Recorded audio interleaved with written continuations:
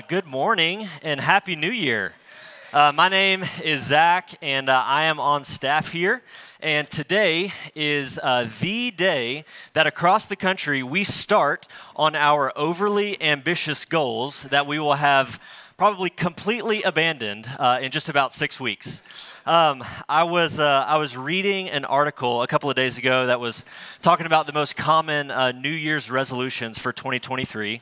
And saw things that you'd probably expect, like eat healthier and, budget better and exercise more regularly. Just a lot of common things that you might expect to see on a list of New Year's resolutions.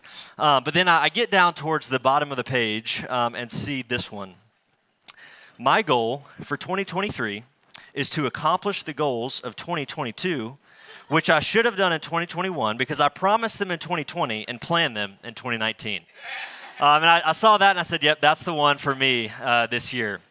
It's easy to dunk on New Year's resolutions, but whether you're the type of person that makes them or not, the fact that they exist just points to this truth, that times of transition have a way of waking us up to reality and causing us to live in light of that reality. And the passage that we're going to look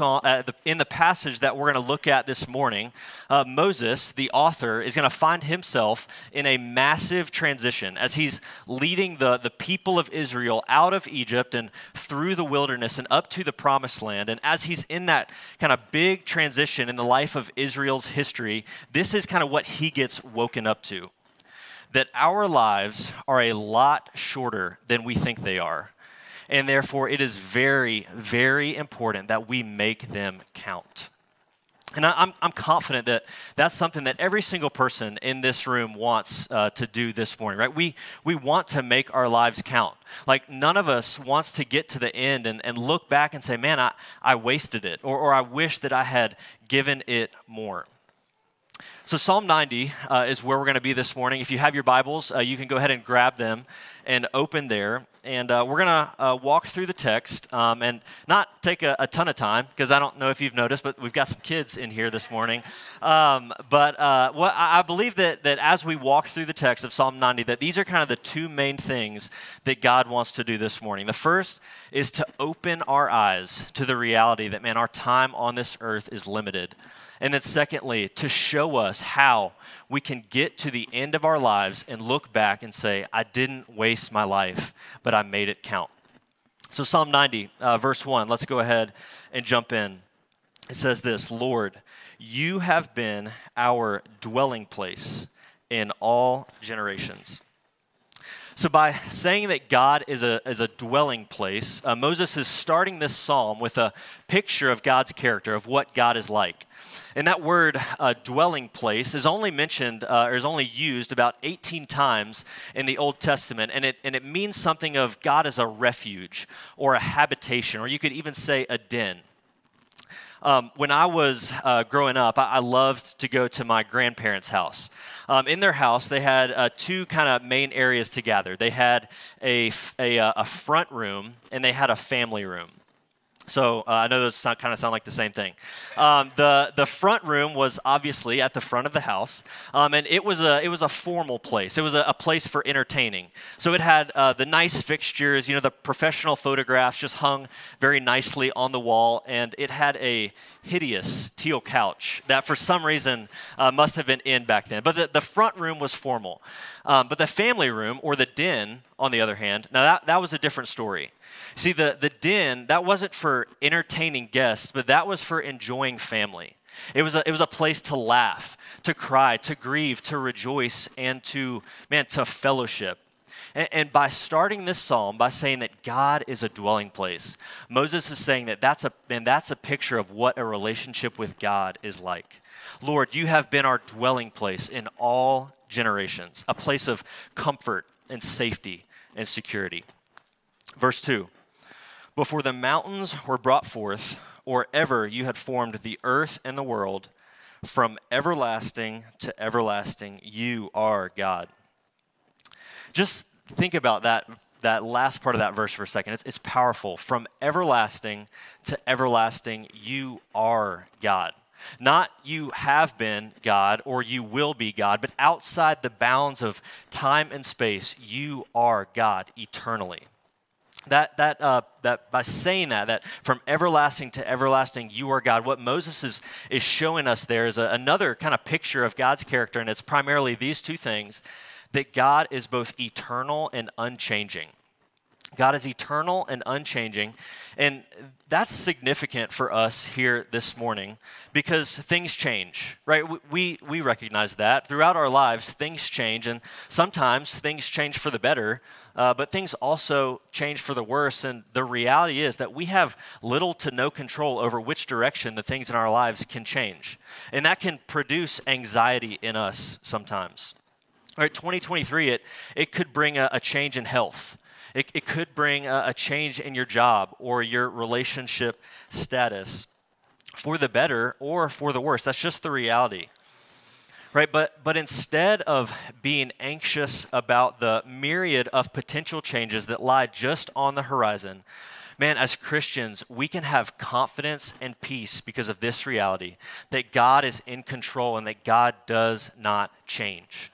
Listen to this verse or this quote from Charles Spurgeon. He said it this way: God is unchanging in his essence. He is unchanging in his attributes.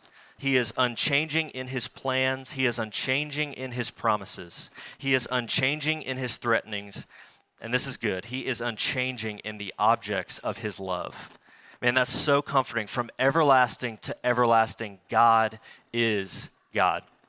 And so in these first two verses, there's just a ton there about the good, like the character of God that we see. And we could spend a ton of time unpacking it, but let's just suffice it to summarize it this way, that, man, God is the eternal and unchanging dwelling place for his people. And what we're going to see in the next couple of verses is that when we get up close and personal with, man, just the eternal goodness of God, we can't help but contrast a little bit and see just how drastically different that we are. Verse 3, you return man to dust and say, return, O children of man. For 1,000 years in your sight are but as yesterday when it is past, or as a watch in the night. You sweep them away as with a flood. They are like a dream, like grass that is renewed in the morning. In the morning it flourishes and is renewed, but in the evening it fades and withers. Right, so in this chunk of verses, Moses is using like 4 different metaphors. He says a watch in the night, like the sweeping away of a flood, the transience of a dream, or like a Middle Eastern grass that sprouts up in the morning, but by midday or evening, it's gone. He's using those 4 different pictures to all kind of communicate this just simple reality, and it's this, that in the scope of eternity, our lives are unbelievably short. In the scope of eternity, our lives are here today and gone tomorrow. I'm confident that none of you rolled out of bed this morning and came here, or rolled out of bed and thought, man, I really hope that we talk about the brevity of life at church today. Right? It's sort of an unpleasant thing to think about, but I do think it's something that we can all relate with. You've probably heard the phrase before, the days seem long, but the years seem short, right? Well, I have never felt that, just related and resonated with that more acutely than I did last week. So I don't know if you have ever flown to the Midwest during Christmas time with multiple young kids, multiple flight delays, lost luggage, and lost car seats. But let me just tell you, them days feel long, okay? I was joking with Meredith. It's like that kind of day where you get to the end of the day and you look at your spouse, and like the best thing that you can say about the day is, babe, our kids survived and our marriage survived. Let's go to sleep and start again tomorrow. Right? It's just true. Like whether it's raising kids or it's a hard class in college or a stressful season at work, man, sometimes the days of our lives can just feel so long. But on the other hand, right, we can see an old picture of ourselves or a picture of our kids, man, from years ago, and it's like, man, that seems like it was just yesterday. Like, where in the world has all of the time gone? Guys, it's just true, right, that our lives move a lot quicker than we think they do. And what I know to be true from and talking to people older than me, my parents and my grandparents, is that the older that you get, man, the quicker the years just seem to fly by. And so in these verses, man, Moses wants us to feel that in the scope of eternity, our lives are just a blip on the radar. They're here today and gone tomorrow. And it's important to see that Moses is lamenting here. Right, he's grieving. He's not just, bashing the fact that, we're transient people. He's lamenting it and grieving the fact that, man, like sand, like the harder we want to grab onto life and enjoy it and make it last, like the quicker it just seems to slip right through our fingers. So in the next couple of verses, Moses is his lament is going to continue, and things are going to get a little bit more intense here. Verse 7. For we are brought to an end by your anger. By your wrath we are dismayed. You have set our iniquities before you, our secret sins in the light of your presence. For all our days pass away under your wrath. We bring our years to an end like a sigh. The years of our life are 70, or even by reason of strength 80. Yet their span is but toil and trouble. They are soon gone, and we fly away.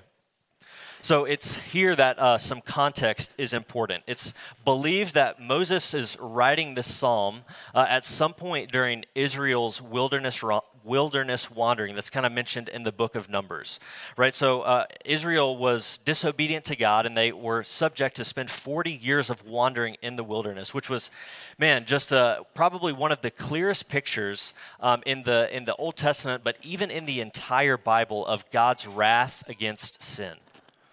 You see, for years, Moses had a front row seat to God's just repeated and unmerited kindness toward Israel, and Israel's just, man, repeated rejection of God as their provider and their shepherd and their Lord.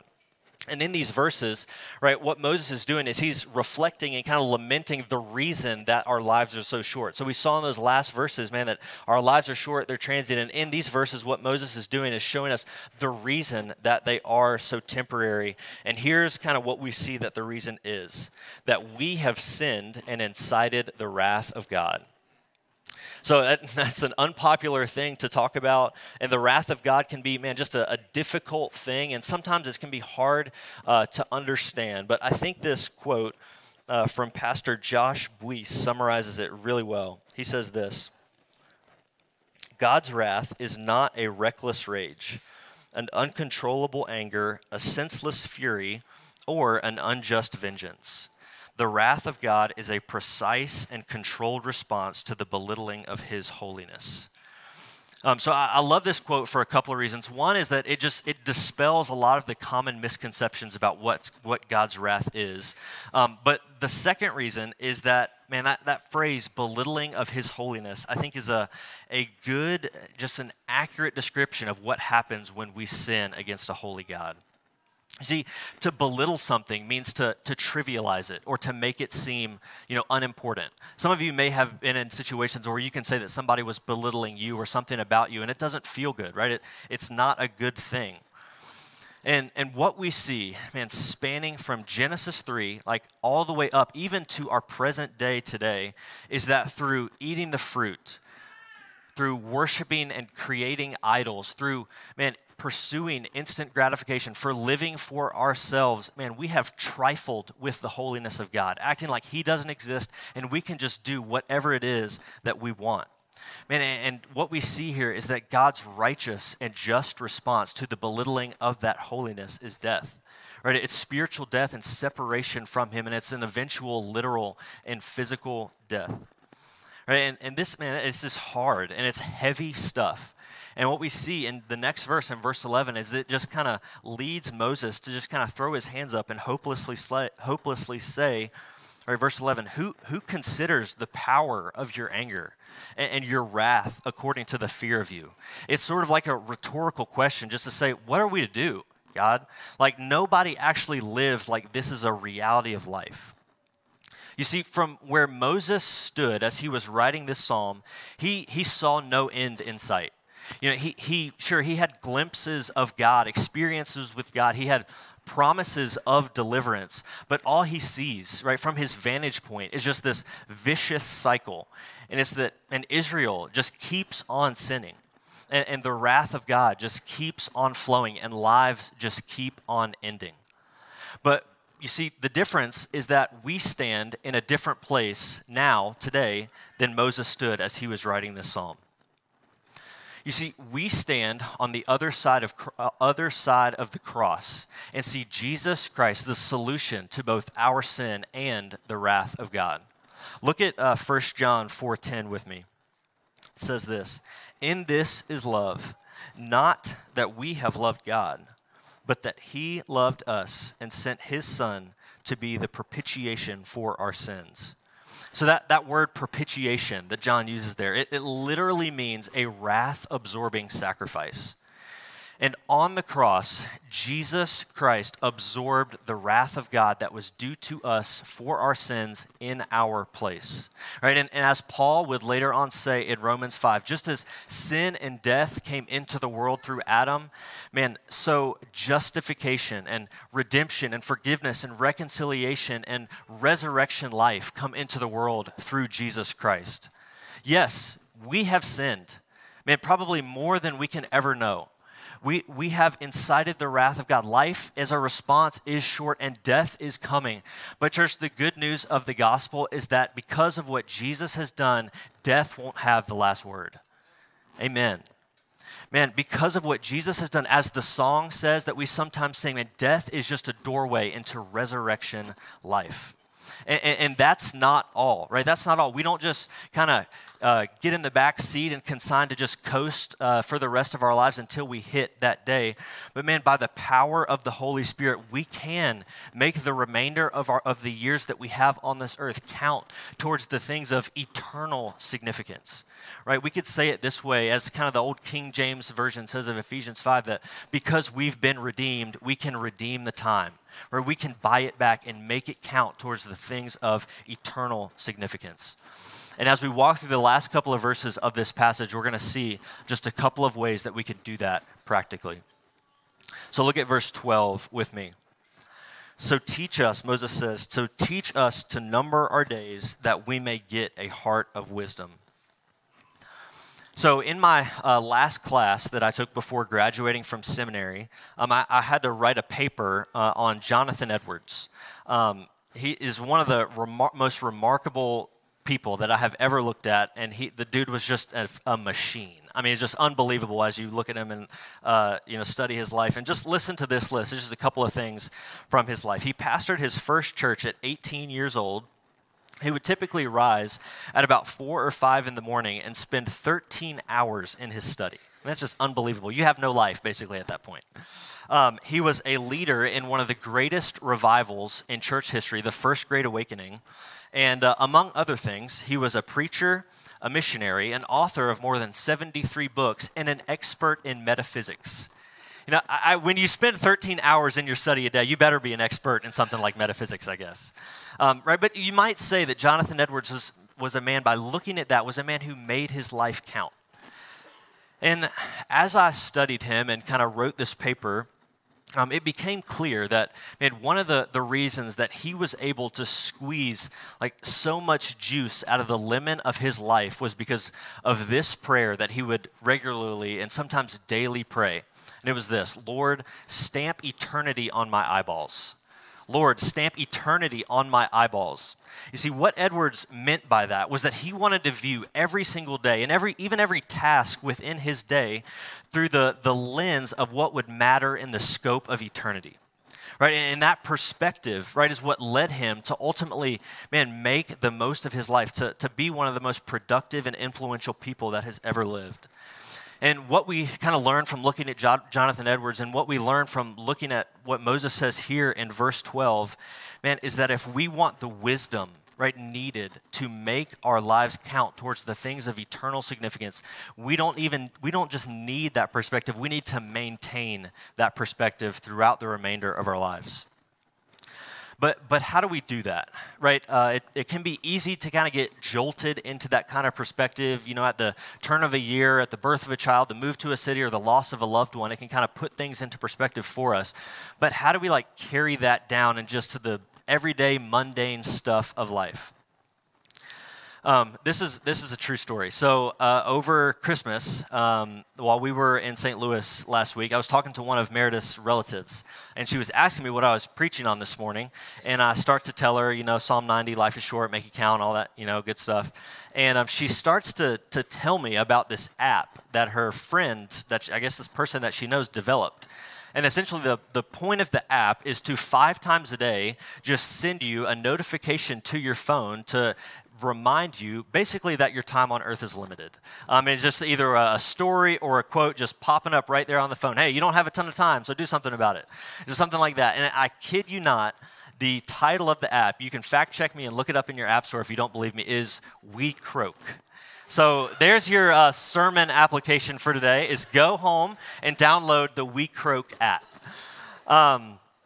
But no, in all seriousness, I think Moses in verse 12 and even Jonathan Edwards, right, the story that we looked at, they both show us a better way, and it could not be more simple, a way to, bring this perspective down and maintain it throughout the days of our lives. And it's this, it's just to simply pray and ask God for it every day. Every morning, pray your own version of this prayer. Lord, help me to live today like I'm going to see you tomorrow. Write that on a sticky note and just put it on the inside of your Bible, right? Write something like that and put it somewhere on your desk at work.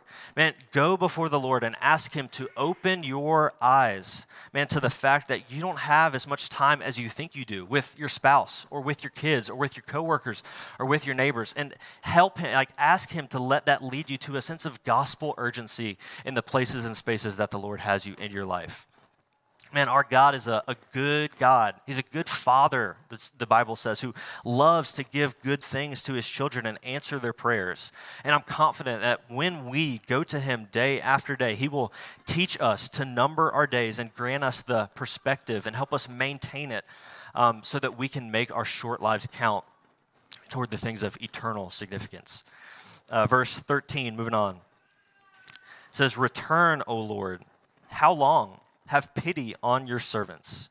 Satisfy us in the morning with your steadfast love, that we may rejoice and be glad all our days.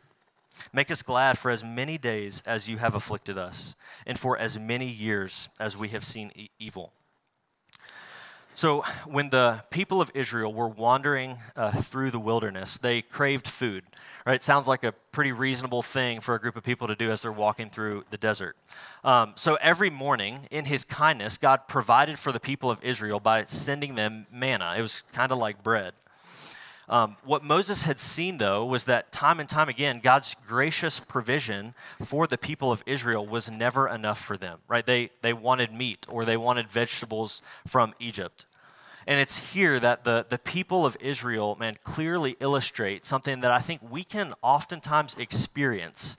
And it's this, that, no things of this world can fully and finally satisfy the desires of our souls. Not even, created things, not even God's gracious provision. Nothing on this world, no created thing can fully and finally satisfy the desires of our souls, but only God himself can do that. And these verses, right, they show us that if we want to make our lives count, we must abide in the one thing that can truly, satisfy our souls and empower our hands for fruitful service to the Lord. And that thing is the steadfast love of God. Jesus, in John 15:9, he encourages us in the same direction by saying, "As the Father has loved me, so I have loved you. Abide in my love. Remain in me. Abide in my steadfast, never-ending love." The reason, guys, that this is so important is because probably more than we realize, what we kind of fill our minds with in the morning is going to set the trajectory of our entire day. You've probably experienced this. It's definitely true for me. When I wake up and go straight to looking at work emails, right, the trajectory of my day is going to be busyness and it's going to be performance. When I start my day by scrolling through sports, The trajectory of my day is going to be a sense of distraction, and it's going to be, a temptation to be lazy. And when I start my day with looking at the news or looking at what's happening in the world, the trajectory of my day can be, just stress and anxiety. But what does verse 14 say? It says, satisfy us in the morning with your steadfast love so that we may rejoice and be glad all of our days. You see, when we wake up and saturate our minds, with the reality that God loves us even in spite of us, the trajectory of our day is joy and gladness. It's not some flippant happiness, right? But it's a deep-seated joy that even amongst a day that can be hard and, difficult, God loves us and we have an eternal home with him. And that's what we need. Isn't that what we need to make our lives count, is a deep-rooted joy and a sense of satisfaction in the Lord that can carry us through all of the things that we find in our days. There are probably 1,000 ways that we could apply this, right? How to abide in Jesus, how to abide in his love. But I just want to, kind of touch on and give you probably the most simple and foundational one, and it's this: to just spend time alone with God in the morning. There are probably people here today in this room who are all over the map when it comes to consistency and quality of a time alone with God in the morning or a quiet time. You may get 1 day a week for 10 minutes a day, or you may get 7 days a week for an hour plus. You might be here this morning and be a new mom who is struggling to find even just a couple of minutes or even the energy to just get in front of your Bible and read and spend time with the Lord. Or you might be a new believer who just can't get enough. You're just spending hours on end, or anywhere really in between that spectrum. But really, no matter where you are with time alone with God here this morning, I want to encourage you, not with just a Bible reading plan or some sort of habit that's going to be a quick fix to just get you down there. But what I want to do is encourage you to press in and press on by hopefully giving you a small picture of how big and awesome our God is. Look at Psalm 145, verse 3 with me. It says, actually, I don't know if we have the slide. Hear it. Great is the Lord, and greatly to be praised, and his greatness is unsearchable. So here's what that verse is saying, that you could read through the Bible 5 times a year for the next 50 years, and at the end of all of it, there would still be oceans of God's greatness to be discovered and meditated on and satisfy your soul. Right, when we go to God morning after morning, we can capture new glimpses of his greatness to satisfy our souls. His greatness is absolutely unsearchable, and his steadfast love is inexhaustible. So no matter where you're at this morning, press into the Lord and press on in spending time with him in the morning. In the morning. It's so, right, just as an athlete trains before a competition and a instrument is tuned before the performance. So Christians, it's so important before the day begins and before we fill our minds with other things to remember who God is and what he's done for us in the gospel, because it's then, and it's only then, that we're going to have the joy, the gladness, and really the endurance and empowerment that we need to make our lives count for the things of eternal significance. Last couple of verses here, verses 16 and 17. Let your work be shown to your servants, and your glorious power to their children. Let the favor of the Lord our God be upon us, and establish the work of our hands upon us. Yes, establish the work of our hands. So there are 2 kinds of work that are going on in these verses. In verse 16, right, we see that Moses is praying for God's work. And then in verse 17, he says, establish our work, or the work of our hands. And here's kind of the point that Moses is making, that, establishing happens when those 2 things aren't separate, but when they overlap. Or we could say it this way: our lives will have lasting significance when we make God's work our primary work. You see, at the end of the day, church, we really only have 2 options with the life that we've been given on this earth. We can spend it for ourselves, or we can invest it in the kingdom of God. Where am I at? You guys see this penny right here? Y'all didn't know I was a prop preacher. You see this penny right here. Guys, this is the point of Psalm 90 right here, that our lives are but measly pennies in the economy of God. Valuable, yes, but extremely short. And every single one of us is tempted to waste it by spending it on ourselves. Right? But the thing that we have to remember is that, man, even a penny, something as small as a penny, when it's invested, not spent, but invested in something that is as powerful and valuable and reliable as the kingdom of God, can return dividends on dividends of impact for God's glory and the good of others for generations to come. So let me ask you this morning, man, where do you need to stop spending and start investing?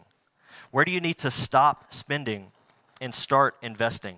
We could say it another way. Where are you pursuing, man, with your life, a sense of ease and personal comfort where you should be pursuing and prioritizing the glory of God and the good of other people? Maybe it's in your workplace or your neighborhood. Man, choosing a sense of personal comfort over stepping out and, man, trying to share the gospel with those who God has put around you. Maybe it's in your marriage or your parenting, choosing to, man, at the end of the day, get your kids in the bed as quickly as possible and turn on the TV rather than, man, simply choosing to engage and check in and even worship together. Maybe it's in your singleness, right? Using your availability to chill and travel rather than to serve, to love, and to give. Right? Maybe it's in your retirement, choosing your freedom and your newfound availability to coast rather than to invest your wisdom and experience in the next generation. Right? Those are, man, generalized, and I don't know what exactly the Holy Spirit is pressing on you when we think about this idea. But guys, I do know this, that if we get to the end of our lives and hear those coveted words from our God, well done, good and faithful servant, it's not going to be because we chose to seek with our lives a sense of personal ease and comfort. Right? We are going to hear those precious words from our God. Well done, good and faithful servant, because we've seen Jesus as the most precious thing in the world, and we've chosen to give everything for him. It reminds me of a story of C.T. Studd. So C.T. grew up in a small town in England in the mid-1800s in a very wealthy family. By the time he was 16, he was considered to be one of the best cricket players in England. I know nobody plays cricket anymore, at least that we know of. But back then, it was a really big sport. He's a really big deal. He basically had everything, all the fame and everything that he could ever want. But in 1884, his brother, George, came down with a serious illness, and it kind of caused C.T., a man that had had anything that he'd ever want, to really question the deeper things and the meanings and the purpose of his life. And according to one of his biographers, this is what he said: "What is all the fame and flattery worth when a man comes to face eternity? I saw that cricket would not last, and honor would not last, and nothing in this world would last. But instead, it was worth living for the world to come." You see, C.T. Studd was a man who had everything he ever wanted and grew up spending. But man, the gospel of Jesus Christ led him to, in turn, invest and stop spending. So, in 1885, just a year after that, he left his wealth and his promising career as a cricket player and sailed to Shanghai, where he would be one of the first missionaries to ever go to China. And you know what happened as a result of his investment? God established the work of his hands. You see, today, in large part because of him and others that went with him, China is considered to be one of the places in the world that Christianity is growing the fastest, with over 100 million Christians. And towards the end of his life, C.T. Studd wrote a famous poem, and this is the tagline: "Only one life, 'twill soon be past. Only what's done for Christ will last." Church, our lives are here today and gone tomorrow. But man, by God's grace and the power of the Spirit, they can count towards the things of eternal significance. For many of us, it's not going to mean moving overseas as missionary, though for some it may, but instead it's going to mean by choosing daily, man, to sit with Jesus, to see him as the most precious thing that there truly is, and choosing to, in every area that we go throughout our day, to invest rather than to spend for his glory and the good of other people.